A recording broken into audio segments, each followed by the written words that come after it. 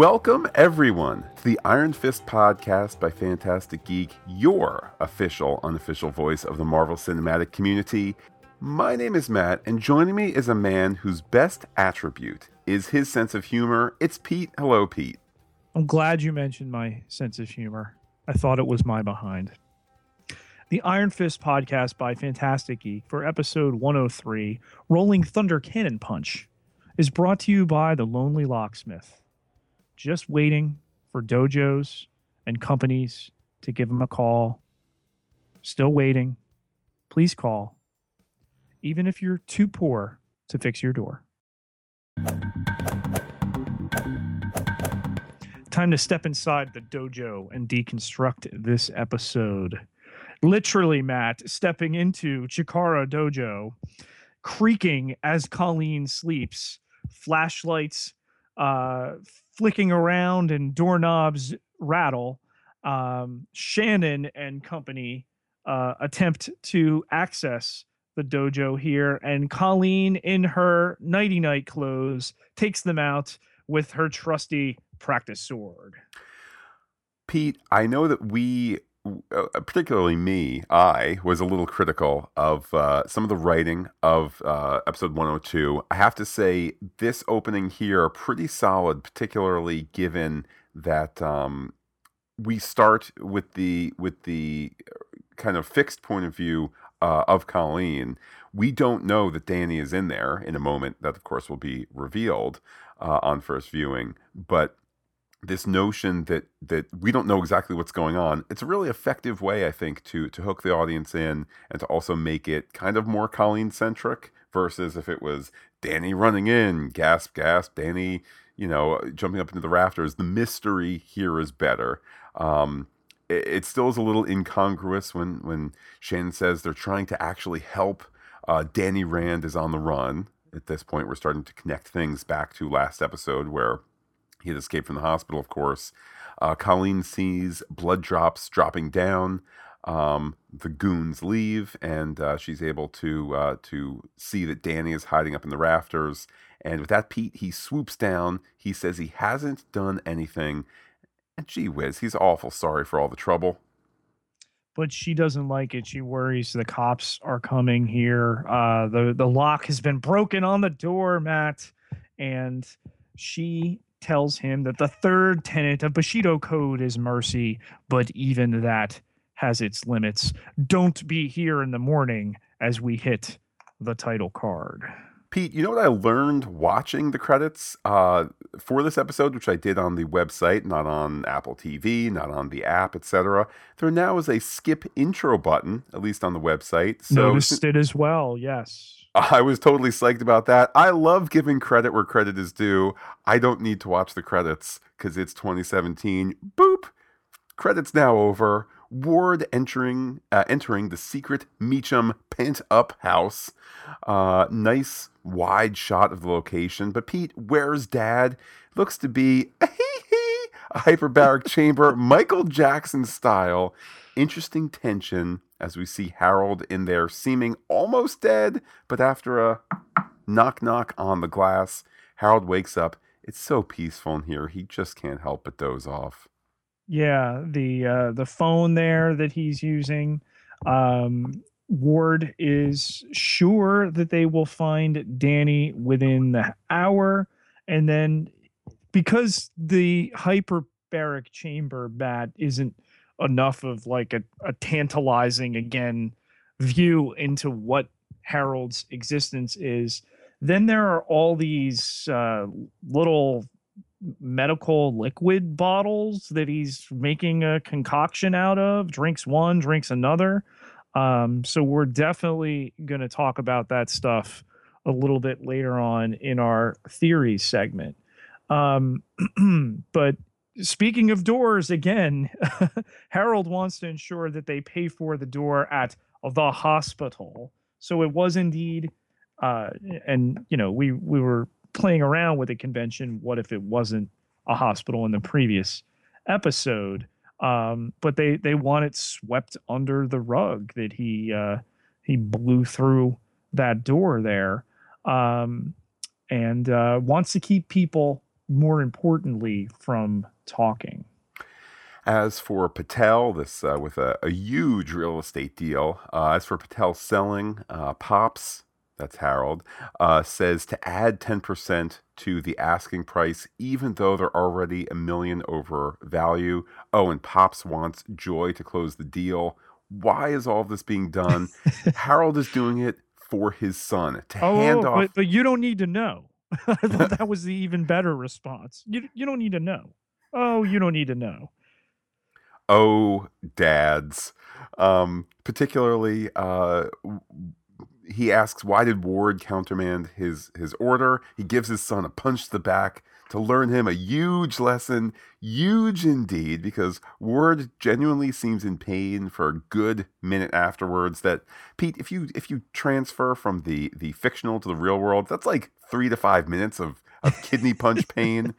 Harold is doing all of this to make his son a great man. The implication being, make him a great man one day. Again. Indeed, Pete, make his son a great man again one day. Again. Um, Dad, of course, Harold here, just. It's a great scene because there's the medical mysteries, there's him lording his intelligence and his physicality over his son, promising to be the caring father, but showing none of it. He ends it with, "Hey, I love you, Ward. I love you so much." How does he not show it? Come on, man. You've never punched a child in the kidney and then told him how much you love him. Pete, when you put it like that, it just helps reinforce my point. At Chikara Dojo, Colleen meditates when she hears the hip hop music and finds Danny doing his Tai Chi. Is that Hot 97, Pete? I don't think so. It's not the blazing hip hop and R&B of Hot I 97. don't think so. We didn't hear, unlike Luke Cage, we haven't gotten local DJ shout outs just yet. Excuse me, Sway is on a satellite radio, the station that shall not be named, but it's the only one that exists. And Sway is not local. Sway is national and international. But I digress. Fair enough. Don't have the satellite radio because I support terrestrial radio. Anyway, there is the student teacher Daryl. Will later find out his name in this episode. He doesn't know what Danny is doing here, and Colleen wants to know why he isn't gone just yet. Turns out, Matt, he's worried for Colleen's safety, but as she's told us before, and will re-emphasize here, doesn't need his protecting.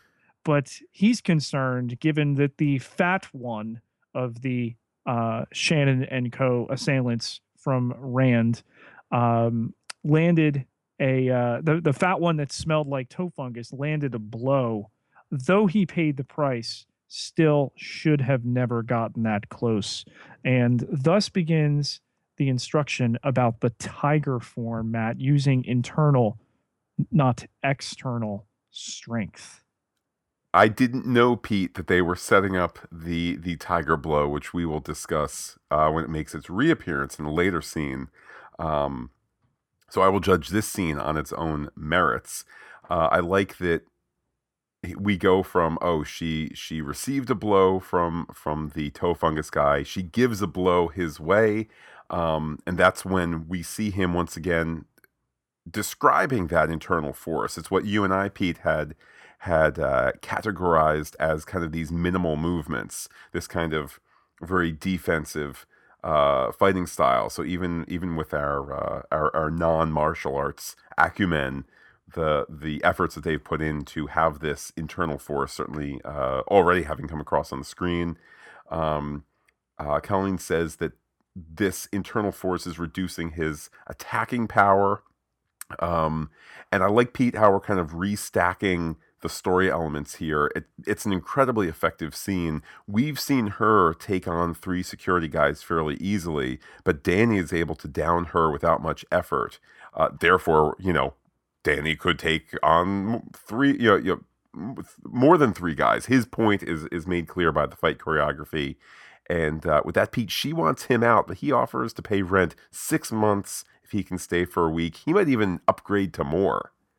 On the choreography, though, unfortunately, it's been another source of criticism of this show.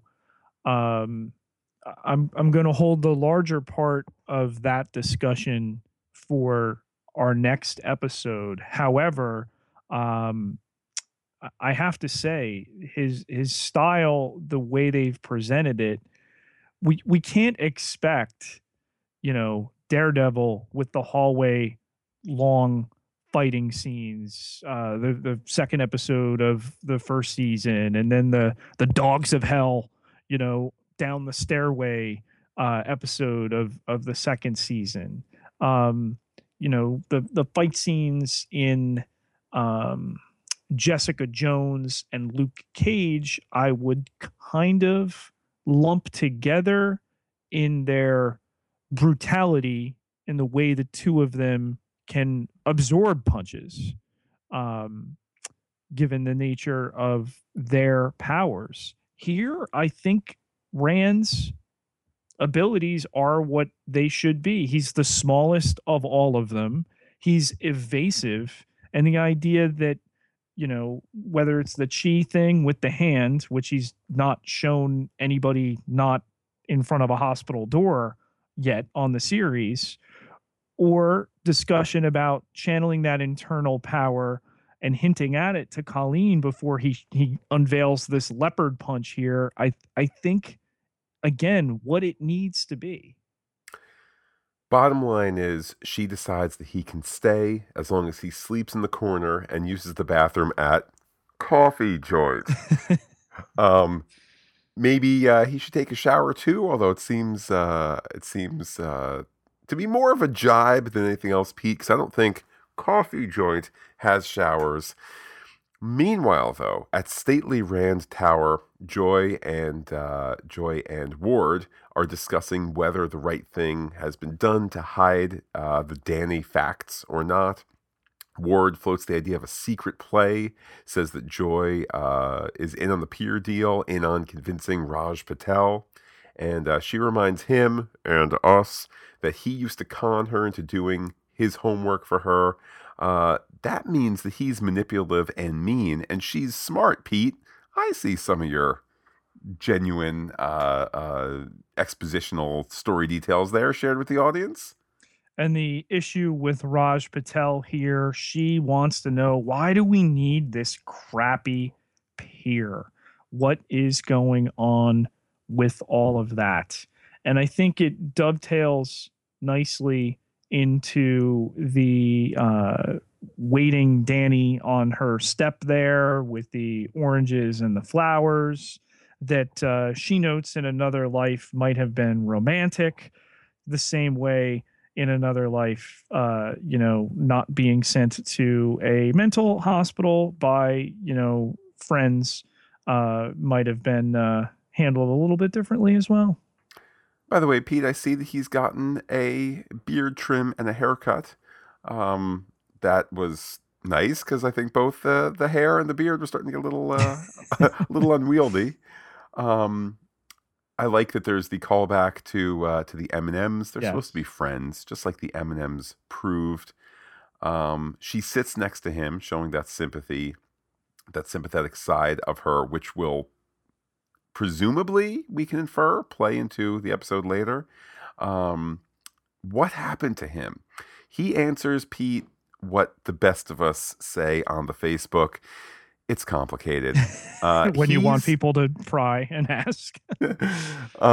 He's learned that people freak out over the story. Pete, the 10-year-old, is starting to grow up and realize that to sit and go, I bought the John Anderson thing. I just needed to come home. By the way, when the celestial moon is in the seventh house and Aquarius, and then we go to Kunlun, and he's learned some discretion, Pete, and that's what it requires, is some discretion. But he notes that Joy and Ward are linked to the life he had. They kept him going under very difficult circumstances, and she shares with him that she was 13 when her father died, and still hadn't gotten over Danny, and the loss of his family. And she had this vision, a dream, really. She was a kid at school. She saw her dad standing by the fence waiting for her. It happened 100 times. That's funny, Matt. Who else has seen dad? Yeah, I was totally in on that part of the scene, and then I realized, oh, it's actually set up for. She's setting up a reception for the story football because Oh, it. but is she?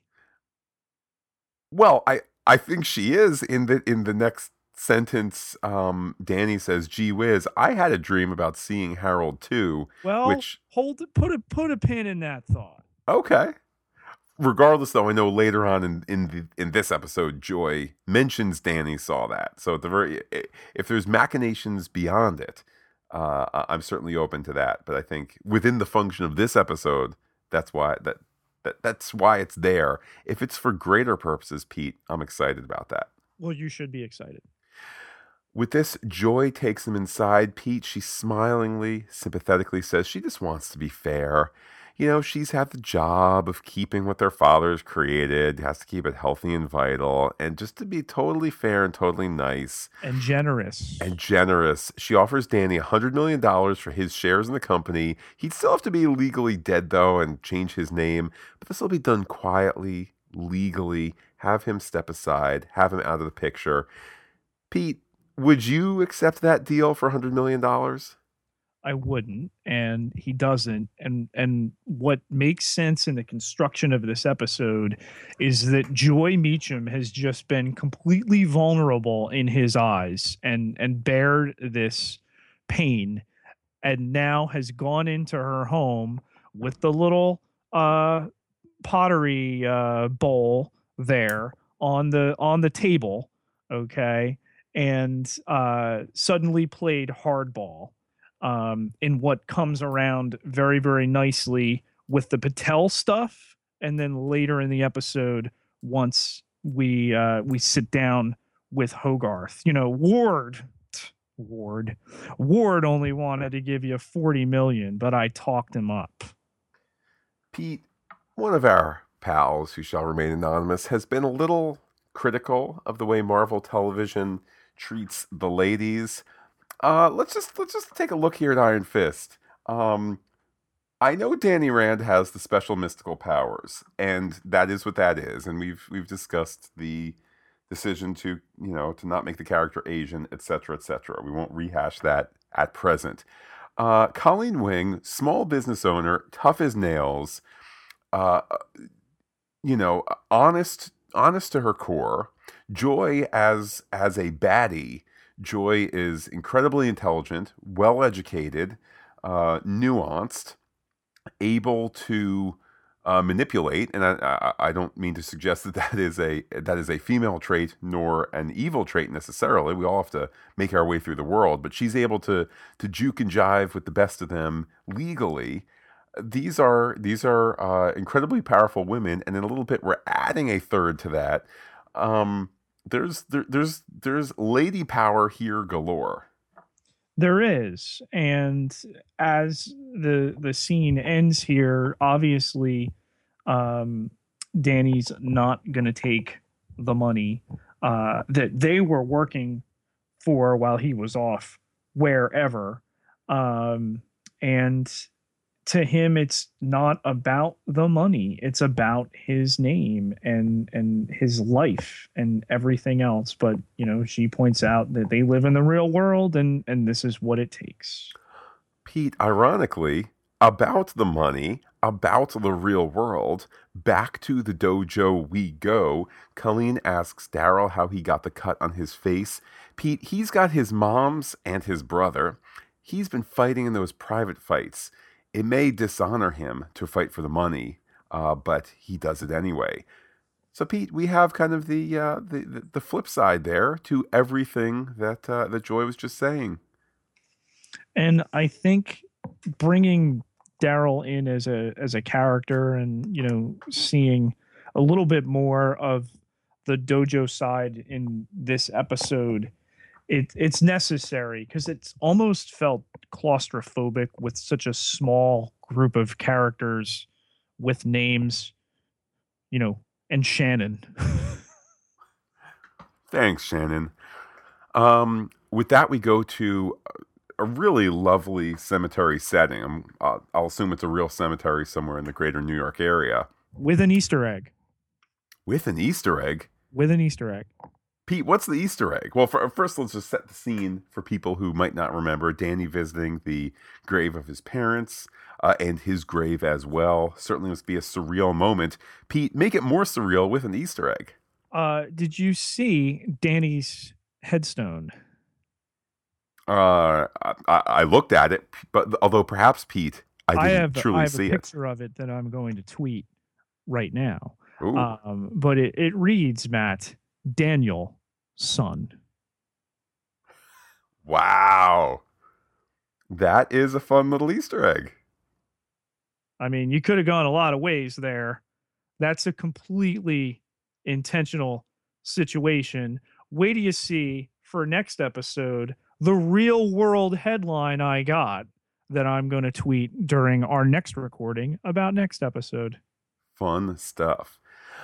He notices, other than the Easter eggs, he notices that the flowers are fresh and seems to take special notice in his mother's headstone. It's not something that they particularly pursued. Perhaps it was just Pete. Perhaps it was originally an opportunity to show his mother's demise yet again, and maybe they said two or three times. Three times in the previous two episodes was enough.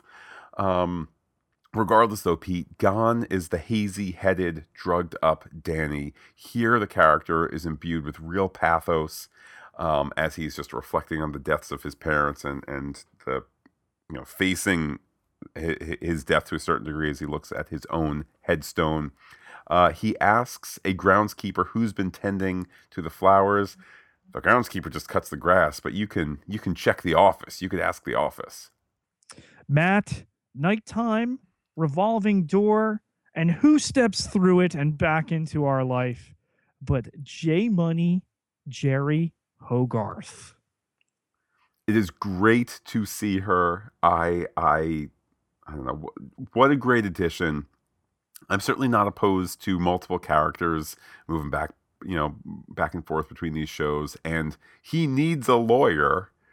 Who better than Jerry Hogarth? Danny confronts her. She's ready to mace him, Pete. Give him the old mace face. But he gives a litany of facts showing that he's actually him. And Pete, thank goodness she's quick to accept it. She's not like, well, let's do a double blind Eminem messenger game. Or it's just Wow. like, oh, you've given me six specific facts. Yes, you are Danny. But That's where the evidence has taken me. Let's proceed all from of there. those facts make her a different, softer character than what we're used to seeing her from Jessica Jones. Okay, that she wasn't the top dog. That they didn't even give her. I mean, interns don't usually have offices, but they put her in the copy room. She had this uneven desk. He called this lady a mean name, and he got $5 out of it. And no wonder that she is sympathetic to his plight. Her father, Wendell, who seems to have been an all around wonderful person, having given her her start. So it could have been, oh, I'm the shark you need. Let's go, kid. I ain't gonna work cheap though. You're gonna put me on retainer, and she still maintains her edge. Yet, um, again, the women on this show being able to be strong and vulnerable. That's not one only. Absolutely, she still is able to show some pride there. Though she says he was smart to turn down the offer for $100 million. Well, it's the second smartest thing he's done. First was coming to see her. He's worth billions. With a Uh, B. with a B. What's it going to cost him? Her answer: nothing. But if they win, then her firm is on permanent retainer for Rand. So, Pete, pro bono is the way to go. It is. And they talk about setting him up at a suite that her firm keeps one just for such occasions, but he's staying at the Chikara, Matt. You know the Chikara. That's that place in Brooklyn with the glass floors, right? The new one. Actually, it's a dojo. He sleeps on a mat, and she doesn't bat an eyelash. She gives him some money for new clothes. Why do people keep complaining about how he dresses? Her answer: it's New York City. It matters. It Back after does this. matter. Speaking of matters, Matt, Ward looking at the photo and then Joy coming down all dressed up in what I'm fairly certain is a backwards dress. Well, I don't know about that, Pete. All I know is it's a little black dress with power shoulders. Um, But if you flip it around, it's got a plunging neckline in the back and it had a really weird front. So it almost like, unless that's an intentional thing, and I gotta admit, I don't know a lot about this season's fashions, Matt, but it looked like she had it on backwards. Pete, I'm just gonna throw a guess here. Maybe it's kind of the Feist titillation theory. You know, showing the plunging back line. You know, perhaps hinting at a lack of undergarments, but nonetheless, her beauty radiating, perhaps meant to confound the hapless Raj, or at least have him lower his guard before she goes in with what is going to unfold as a pretty awesome, pretty cerebral move. But we'll get there when we get there. This, Pete, is where she, and I dare say the show in general, makes fun of Ward's lack of emotion. Would it kill you to smile every now and then? The easy target we talked about is scowling in the previous episode.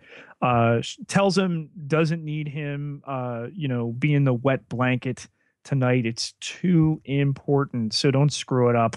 Smile. And as they head out the door, the remnants of the swept away flowers from earlier still kind of there. Great shot of the stiletto coming out. And the SUV is there. There's Raj popping the corks already. What's on that agenda, Matt? A night you'll never forget. Ooh, yeah. Hoochie coochie. Also, I think dumb man is about to get laps run around him, and I am okay with that. Back to Harold's penthouse. He's training with his trainer. He takes a few taps, then gives harder and harder hits, enough to keep the guy down. He's okay though.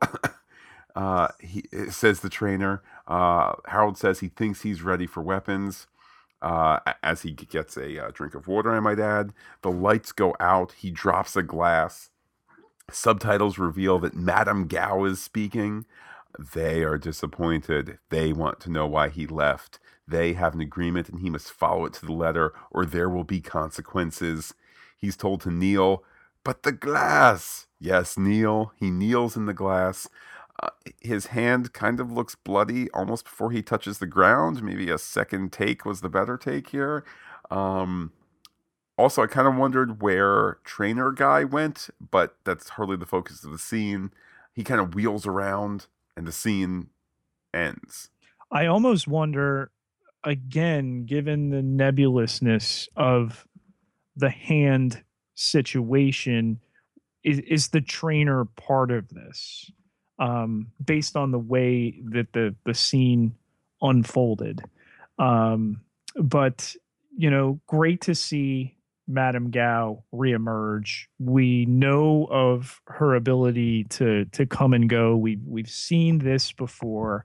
Again, tantalizing, and I have to praise. I find I don't think I'm trying to stick up. Maybe it seems that way, but I have to praise the timing by which the hand stuff has been unfurled here. Not coming in one fell swoop and done in a way who's gonna make this guy subservient? Boom. This little Chinese lady that we see quickly has her cane and forces him to kneel and thereby brace himself in a pile of broken glass with his hands. Back to the dojo we go. Daryl is teaching a rowdy class. Danny comes in. He's had enough of their behavior. The dojo is a place of respect. He says that they chatter like monkeys and they must silence their inner voice. He shows some moves. As his back is turned, a student blows a raspberry and gets a practice sword to the leg. I like Pete that the show straddles the line. Maybe his leg is broken, maybe it isn't. Instead, we kind of cut a little bit forward in time to Colleen's sparse apartment area there in the dojo. She's upset and kicks Danny out. Danny has been a bad boy. Well, that student there did joke around that he had a red hook punch. Red Hook being a location in Brooklyn. But yeah, it's again funny the way that he admonishes them. He doesn't know them, nor Daryl, apart from them, know him. And to interrupt their lesson, to take this goofy pose with the practice sword, and to not expect that reaction again belies his age. And coming back to the mental 10-year-old within, somebody that, I'm a kung fu warrior, yet the subtleties of adults that seemingly escape him. Yeah, it's interesting nonetheless. But Colleen has to play the straight edge here, and to let him know this is not acceptable. That there are many people here who they get bullied by their families or elsewhere, and now they can't worry about it here. So it shouldn't have to happen. As we cut to the SUV, Matt pulling up to a lavish 5-star restaurant. Pulling up to the back alley adjoining Metro General. Pete, that's the hospital from some of the other TV shows. That's where all those dead people were stolen, right? Yes. And a nurse, didn't I read in the New York Bulletin a nurse died? A Stabbed nurse by died. a junkie? And then there was something about a nurse leaving. It was all over the news there. It was written in Ellison's column. It was well written in the bulletin. In the Meachams go with Raj Patel. They're met by a worker. They're escorted to the 5th floor and see another worker. Escorted by another worker. They are shown a man, Kevin Kennedy. He has been on life support for a year. In 30 minutes, he's going to be taken off it after getting his final rites. He has opted to donate his organs. His liver will not go on the national list, however. It will go directly to Raj's ill nephew. Ward in the background, which is to say Raj is back to him. Ward is shaking his head, trying to call it off. And I like I like Pete that here the show shows discretion. You could have written Raj saying, "Oh my goodness, joy." I mean, he connects the dots enough to say, "Oh, this is my buy-in to your special club Right. of privilege." The doing this purchase, and I get the privilege of this liver. But they don't show the deal being completed because you don't need to. It's this overwhelming moment. You don't need him going, "I am in. I will shake your hand now." Let us spit Did on you our just hands. praise the show? I have been enjoying the show. I think that there were some expositional concerns in the first episode. I think there were some pacing concerns in the second. There is something that troubles me, which we will get to shortly in this episode, but this is the best episode yet with good character stuff, Agreed. moving the story football forward, making the conflicts clear, making them interesting, adding mystery where needed. And this is a taut, lean, fun show. It's not going as deep into gender issues or race issues as Jessica Jones or Luke Cage, and you don't have the built-in, kind of, it's a handicapped superhero to be a factor as you did for Daredevil, nor the Catholicism. I'm having fun. If they promised us fun, I'm having fun so far. And I think as we're looking at this season, the question we've got to increasingly add is, was the deck stacked against this show? Well, if you're going to make your bones by saying, I've seen some footage of it, I'm going to go write my column about how awful it is and how burdened I am because I've heard that other people are burdened and this will get clicks. Then Wait, Matt, yes. are we doubling down on white privilege? Well, I don't know about that. I guess what I'm saying is we look, this would have been a more nuanced show had he been an Asian character. They went, as we've discussed before, they went to stick to the comic, not to make changes, which I feel like is oftentimes the better route. Um, that being the case, and that being a battle that was fought before they shot the first episode because they had to cast first, fine. We had that discussion. It is what it is. This is not setting out to make the commentary that the other shows have. That is unfortunate, but the show that we do have is, like many a Marvel show, an action adventure show with some supernatural slash magical slash mystical elements. That's the new edition here with the whole Rand backstory. Okay, I'm having fun.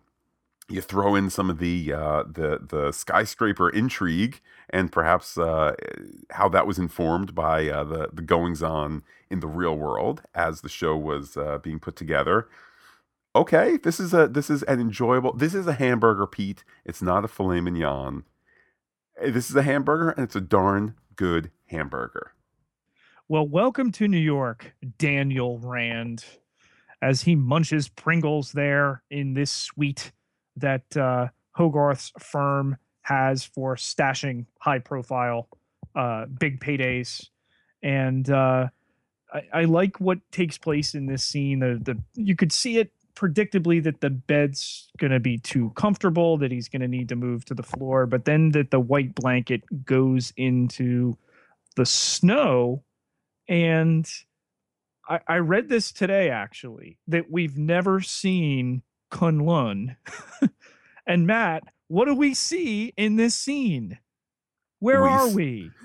we see we are taken back to the Himalayas amidst the snow is a valley of green, seen from afar. Then we're inside a room as the young Rand boy is being beaten with practice sticks. He's making a Okay, so fist. where are we? Kunlun. That, did we see it? Uh, we saw it from very, very afar, and then a room inside it. But that counts. Both count Right. as the Like, settings of Kunlun. again, it goes back to, well, we don't see Shulao, the undying, the dragon that he gets the Iron Fist from. We haven't seen this city. Show me where in the other three Marvel shows where they've demolished their budget with ridiculous effects. Pete, And don't point everybody to knows that every Daredevil episode showed radar vision, right? don't point to the Daredevil hole as being a massive effect because it was a practical effect. You draw a circle and then don't light it.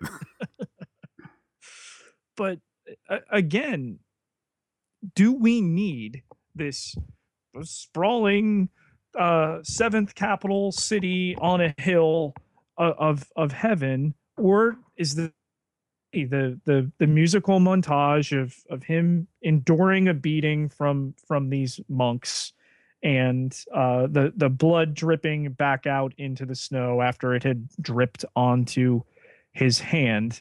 Kind of curious what the source of the blood was. He was hit on the back and then it was dripping onto his hand, but that's neither here nor there. But Matt, that there's a trail made, and then the very next thing we see is Joy's pottery bowl. Indeed, drops of blood, quote unquote, drops of M&Ms. The pottery bowl quickly in the mix here. We're in Joy's office. Rand compliments her on the Patel move, but he still won't tell her why he wants the pier.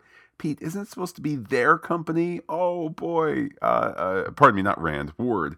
Such similar names. Ward once again the big brother, the one who's unfairly unfairly playing what's supposed to be an equal partnership here. Ward wonders about simply walking away, though, and starting over. They lose everything, of course. That's seemingly the way Dad set things up, but he wonders.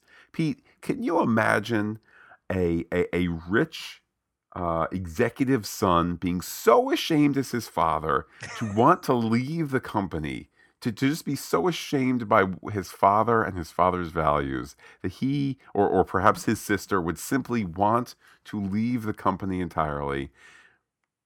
Regardless, though, Pete, There's Joy will echoes back him. of Danny's situation, people known to start over with nothing. But did this feel out of left field for you? Pete, this seemed very out of left field. I almost would have bought it more if it was from Joy, who Mm, has shown these layers of sympathy, despite the fact that I think we've seen in this episode she is in many ways the superior businesswoman because she knows when to zig and knows when to zag. Um, Perhaps this was done to give Ward a sense of sympathy because they're starting to look at the footage coming back and realizing that they've kind of created a two-dimensional character with not even the appearance of, oh, Joy's so sympathetic, here, have some tea. No, it's knockout tea, I'm still bad, but at least there's that kind of interplay there. I'm gonna bet that that's why it was. could be. We'll just have to again keep an eye on that situation. On the street there, Danny Rand is with Hogarth, gets a coffee from her, which still not quite up on his luck in the money department. And she's got bad news that the case is going to be more challenging than she anticipated. There's no birth certificate, doctor visits, not even a library card. She suspects the Meachams are behind it, but he has an idea. Remember the skateboarding discussion in the first episode? He used to do that in the Rand lobby. And then he sees two red-hatted skateboarders skate by. By the way, Pete, little great acting moment, character moment, when he first is given the coffee, he sips it and just looks at it like it's this noxious thing. Um, It I is. I assume he's used to kind of, a more Of course, he's used to knockout tea, man. oh, that's true. It didn't have the funny aftertaste, and the edges didn't get blurry all of a sudden. Regardless, though, he goes to a place. It looks like Metro General. He's easily amidst all the old records because that's how hospitals work. The records are just Yeah, that there. was we got to call serious scene foul on that. you Um, know, if security of a hospital and how much of this early series has already taken place in regular and now and mental hospitals, mental facilities, but that he's able to waltz there. I know I made reference early in the first episode. Maybe he can stealth himself somehow, that he was able to get the lady's key card and scan it in the elevator. so show it with a series of quick cuts. Show him walking to the hospital, and you can literally do a Danny Boyle esque, zip zip zip of him walking by, grab the thing, Right. tap, beep, boom, door closed. Yeah. You could shoot that. You could have a second unit shoot that in a morning, if not an hour, and you could edit it together just as quickly, Right. as You opposed kind of to need to anticipate HIPAA in the writer's room, man, yeah. because stacks and stacks and stacks and shelves of files here, and a guy staking it out in the chance that Danny Rand would come ready to burn it. Must have been working ahead of him, and that's again why the scene doesn't quite work, because by the end of the scene there's an unconscious woman in the corner that, other than him saving, is never ever referenced. Yeah, I think that it's. I mean, it is a problematic scene. There's no two ways around it.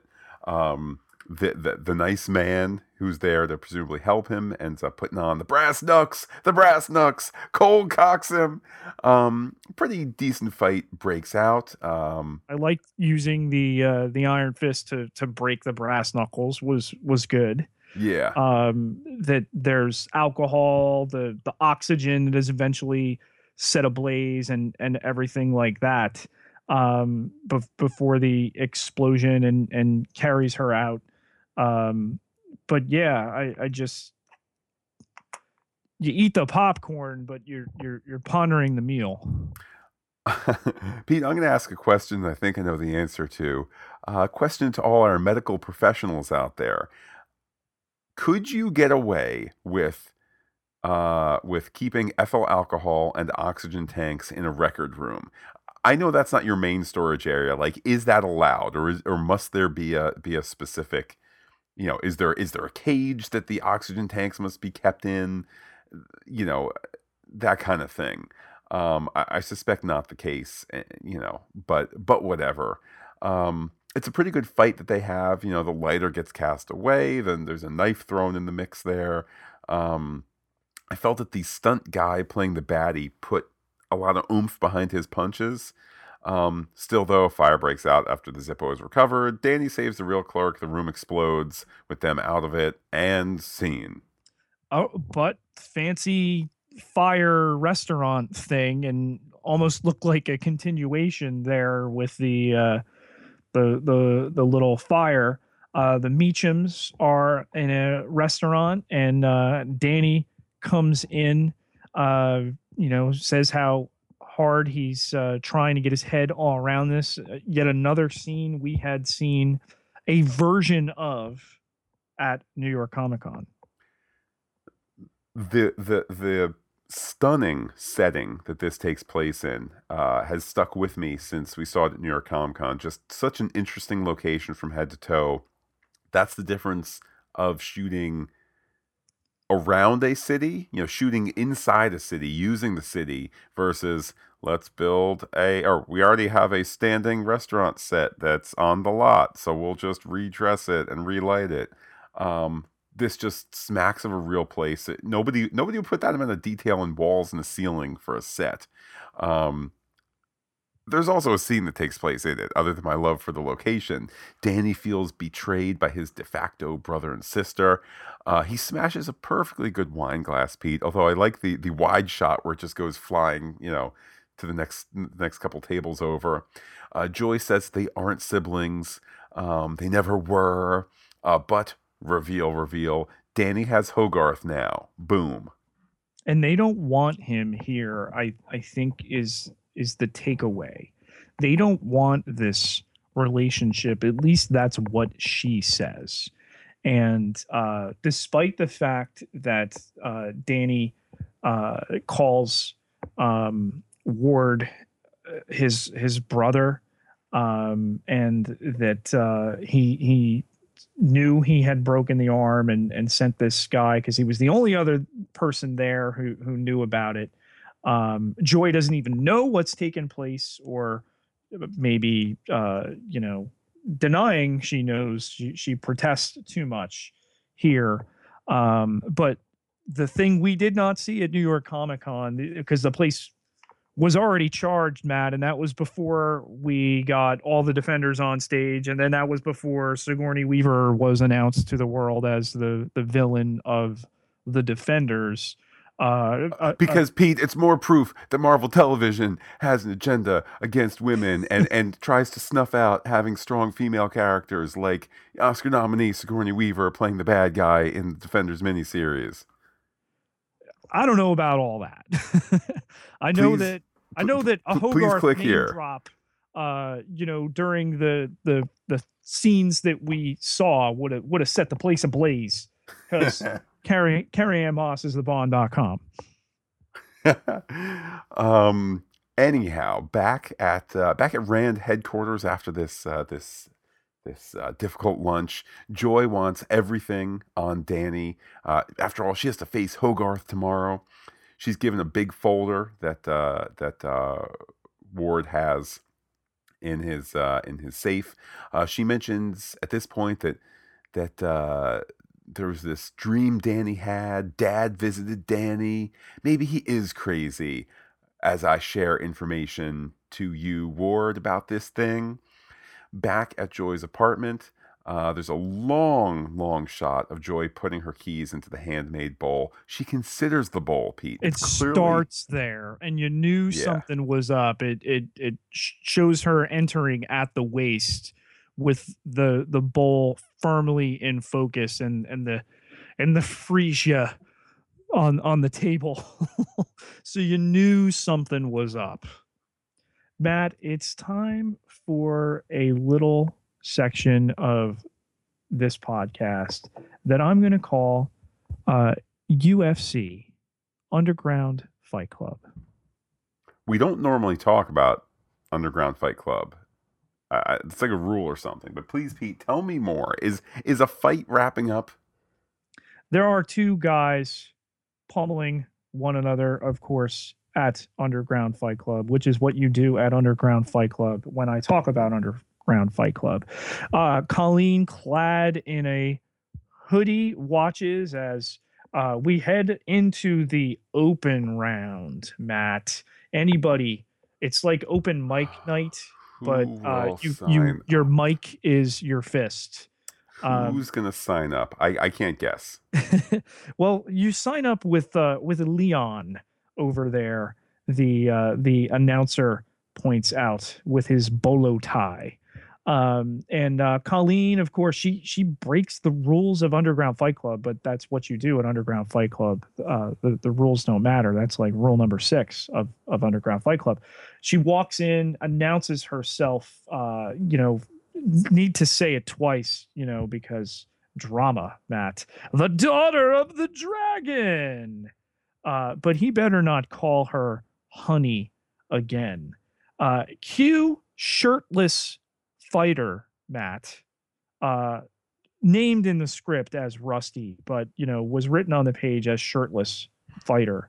Of course, this is not fair, points out the announcer there, but he paid his fee the same as her. The announcer doesn't want to have to call an ambulance. Colleen wonders aloud, for him? But cut the BS 12, Matt, of the series so far. There's 2 ways out here: knock out or tap out. Hey, Rusty, because hey, shirtless guy doesn't work in dialogue. If you bite again, I will 86 you. And hold on to your junk, boys. Indeed, Rusty raises his dukes, and Colleen stands there, kind of deflecting some of his hits. She gets in a few good punches herself, but Pete, he is a wall of muscle. She gets downed quickly. She gets bit. It looks like she's going to be out.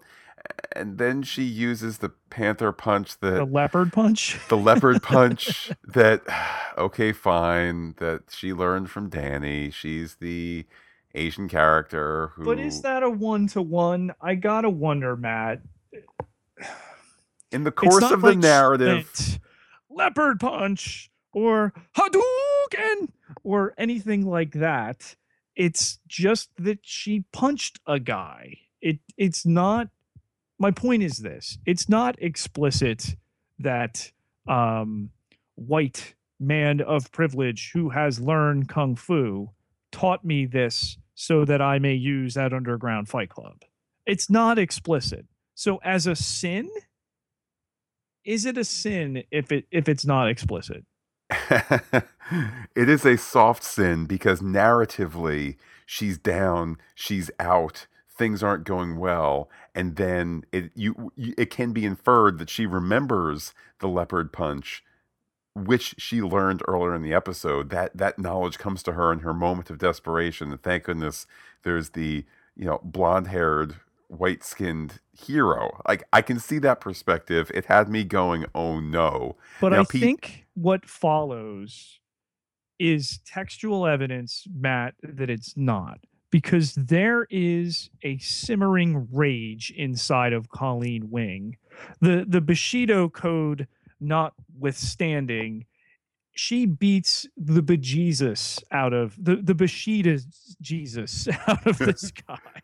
Okay, there's something beneath the surface that, all right, she employed that punch, but that punch then leads to an absolute over the top beatdown. The Bushido code would have been, here's the mercy, I'm done, I win graciously, despite the fact I'm lowering myself to fight for money. No, she beats this guy to holy hell. So I don't know. I think it's more characterization than it is that, oh, Danny gave me the way out. If this is the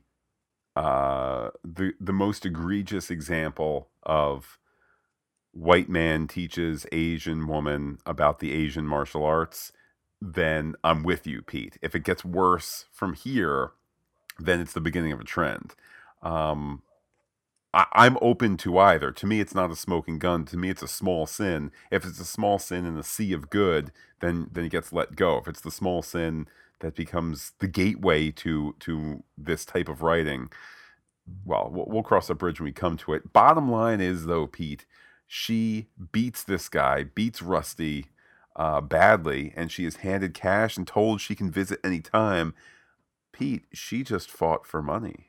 Speaking of fighting for money, Matt, there's no better warrior than Jerry Hogarth at your side. Danny gets off the elevator there. Ward and Joy are, that I was just about to call Woy, because Jord doesn't look as good. They are waiting in the conference room there. Joy has had a change of heart, as have they both. They are now throwing in harassment, threats, and lowering the offer to 20 million and adding a restraining order, which Jerry notes is a nice touch. And that they have had a change as well. They now want full rights as the sole heir of Rand, with the controlling 51% interest, a board seat, and compensation, but they are adding a corner office, support staff, and a housing allowance of $1 million per year. Is that funny, Matt? Do I hear you laughing? Pete, I am laughing because there's a lack of proof of identity. Oh, wait. Jerry shows the handmade dish. It on the bottom says happy birthday to Joy. With one P. He always was a Indeed. bad seller. That's proof, right? He was a bad speller and spelled it with one P. But it has a child's fingerprint on it. Pete, luckily there's even some paint on there to help make the fingerprint ridges pop to the camera. Um, at this point, Ward is holding it, and I was wondering, why doesn't Ward just smash the thing I against the thought that ground? was coming too, man. And do we give credit for restraint for doing that when No, there's a big no, we don't. narrative sin in the next half scene? This, correct me if I'm wrong, Pete, this is not a deposition. This is It's not. lawyers meeting with their clients, right?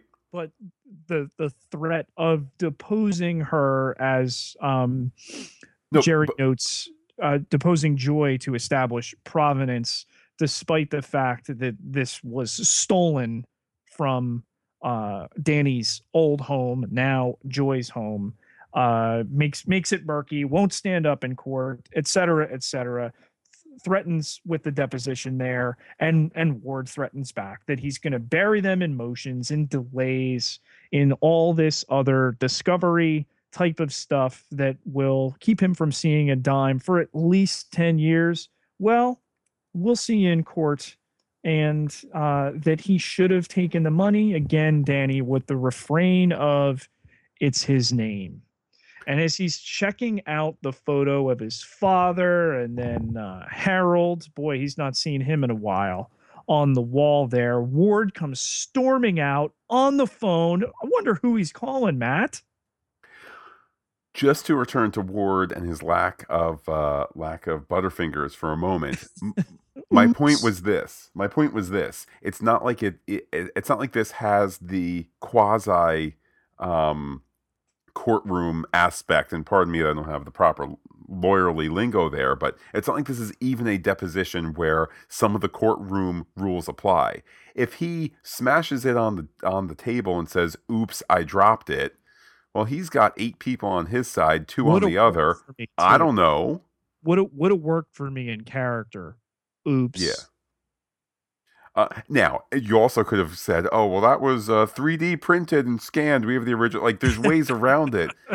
Here's an even better one. If it was in plastic, or if you sit and go, "This is an official deposition," like if you all you needed was some mumbo jumbo, like, "We have an officer of the court here," which I don't know how legit that is, but it's not a legit real world move. That this guy is holding the tool of his damnation, and near as I can tell, as a layperson when it comes to the lawyerly arts and sciences, all he needs to do. Heck, he doesn't even need to smash it, Pete. He can just be like, "Peace out, Cub Scouts," and run out. And yeah, and I don't I think know. I made a huge mistake. Yeah, So anyhow, But yes, a little bit more writerly telegraphing as Ward goes by, hushed conversation. Danny stepping aside. Luckily, Ward's office is right by the big meeting room where they go to meet people and wow them. that has glass walls and Yeah, everyone can see him go up to the door with yeah. his name on and hear him talking to this other person where he says, "Yeah, I think Joy helped Hogarth, but I can't That's a prove it. nice touch. I need another plan. Um, can we talk about it when I get there?" I thought that was really poorly done. Agreed. However, it leads to the final scene of the episode, Danny following Ward to Harold's penthouse. We've seen the layers of security enough to wonder how it'll be done, so some good story seeding from prior episodes. Ward passes the hand scan. How can The Danny pass? hand scan. It's all connected. In the penthouse, Ward and Harold are talking. Harold says that Ward's fixer almost killed Danny, which is certainly true enough.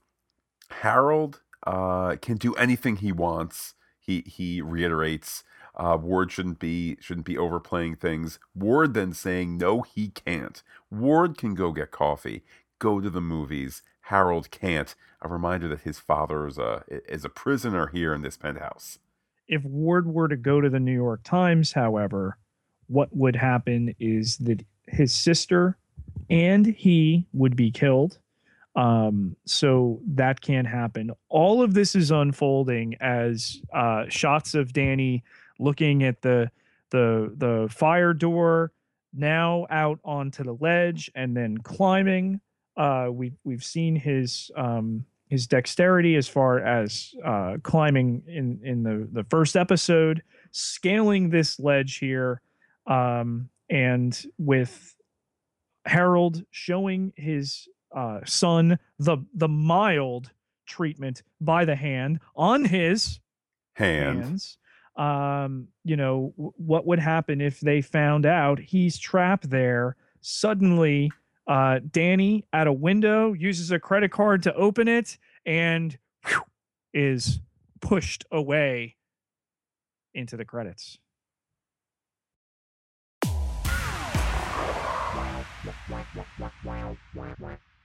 Sparring partners. Let's look at who Danny faced off against in this episode. Pete, let's start with Ward, who seems to be somewhat legally bloodied, or at least metaphorically bloodied, by the showdowns in this episode. Yeah, the reference to his scowliness in the middle of the episode by Joy, as we just mentioned before, having the sculpture, the pottery, whatever, it's not quite a bowl, it's not quite a dish. I just wish I knew what to call it. In his hand and not in anger throwing it.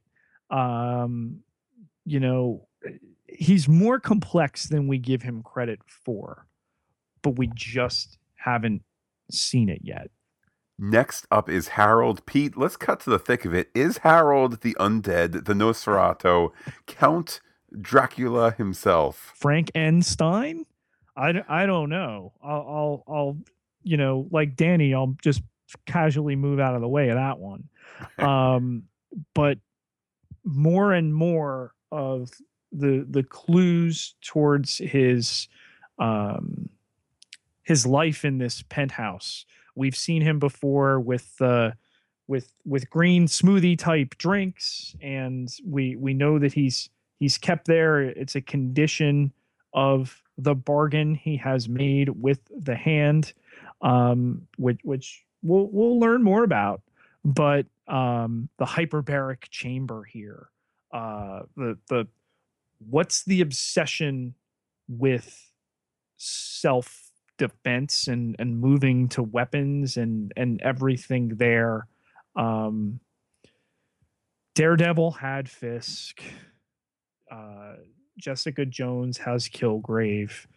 You have two enormous villains in Luke Cage, in Cottonmouth, and then Diamondback. Mariah. And that we don't seem to have at this point a central villain. It's different. It's not bad. It's different than what we're used to in these Marvel shows, at least on Netflix. I will say I much prefer the current kind of good versus bad guy arrangement than the 2.5, 2 and 9/10 episodes of teasing when it came to, you know, Don't say his name. Don't say Don't his say name. his name. Like, that was all well and good for that first season. That first season of Daredevil, I think Marvel figured out was a little too slow for their own good. I don't think it was that. I think they knew it had to have its own stamp. The comparison I would make would be to Rogue One, a Star Wars story. That it needed to be successful, and it needed to be its own and different thing. And the holding back of Fisk till the end of, that second or third episode, it had to be that way, and it can only be that way. And the same with that newer type of Star Wars movie. And look at the tremendous success both went on to. Daredevil was renewed 4 days after it dropped, in their quickest renewal to date. It's funny, we're not hearing about Iron Fist being renewed anytime soon, but again, we know how much Netflix guards these numbers, and Well, he's yeah, no, going to show up on another show. I was just going to say, to that point, Stranger Things was publicly renewed a month after it came out and privately renewed before it came out. So there is a certain degree of, not all renewals are equal. Some renewals are there to go, and it's another amazing Marvel success, another Netflix success, or it really has caught the zeitgeist. We finally convinced Netflix to renew Stranger Things, which already has a writer's room together and is already plotting season 2, So, yeah. Pete, let's talk, though, about Joy. It's a tale as old as time, a song as old as rhyme. She's beauty and the brain. Wow. I'm not going to respond to that so much as just to cast her in a situation in this episode where, like I said before, she is at both sympathetic and loathsome for the tactic that she used, not by Raj Patel, who understandably would want to be able to come across an organ for his ailing nephew Terrence, but in an unethical way, in a way, it's an ill-gotten organ. And there's all sorts of conspiracy theories about Mickey Mantle having gotten a liver in a similar way because of his prominence, and ultimately in the long term that was a waste of an organ. So to get this information, to not have it on the national registry, to head that off there to close a deal. And interesting that the father wanted her put on this. So this, Meacham triumvirate, it's a pretty interesting dynamic in a way we've not seen on these Marvel shows. Maybe the stuff with the one Hydra family on Agents of Shield, but other than that, we've not seen stuff like this.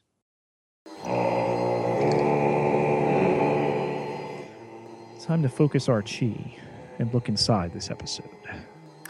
Pete, theory number one, I would like to ask you, has Harold visited Joy since his presumed death? The dream, the repetition of it 100 times seems like maybe not. But I just think in the way that it's mentioned that perhaps he showed up at the schoolyard once or twice, and because she was a little kid, it didn't quite seem right. I'll throw you this. My grandfather, my namesake, I'm the third of my name. He was a very, very large figure in my life, and within a month to 6 weeks after his funeral, and his death was something that made me religious from that point to this point in my life. I swear I saw him in the same church 6 weeks later. It was uncanny. I almost went up to this man, and I never did. I've actually never talked about that until just now. I just realized that.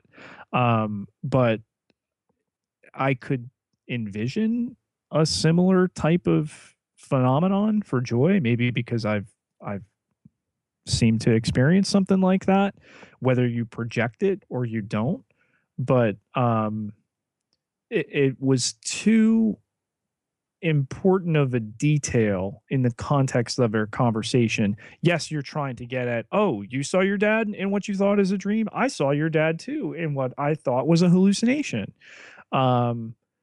So inconclusive, Matt. Pete, how about the hyperbaric chamber here? I couldn't help but notice that that Harold's portrait at Randco looks an awful lot the way he looks now. To what degree is he trying to turn back the clock or more? The hyperbaric chamber, which is behind Kyle's station. No Kyle's Corner in this episode, folks, because he's not here. Must have been getting health liquids at the health liquid store. Yeah, it's interesting to say the least. I'm also drawn to the glass fixtures in the penthouse with like the plants and everything behind them, and the moisture on the other side. I think is a very interesting detail. I mean, listen, how they've designed that set is obviously in for the long term. And the corporate offices of Rand, that's very easily done. You know, we find an office building we want to shoot in. It could be Marvel HQ for all we know, with a nice glass conference room. But they constructed this set, and the way that it's laid out is really, really fascinating, and the insights that it shed into his experience. So I'm not even quite sure with a hyperbaric chamber what the goal is. Is it youth? Is it for sleep? Is it for sound dampening? He's trying to do something in terms of his health. I'm sure we'll get to it at some point. Yeah, well, we're about to talk messages in a moment. Let's put out an all call to all our billionaire listeners out there. Why do you use your hyperbaric chamber? So we have like 3 listeners that we are listened to in 70 countries, so there's quite a few with hyperbaric chambers out there. You know it.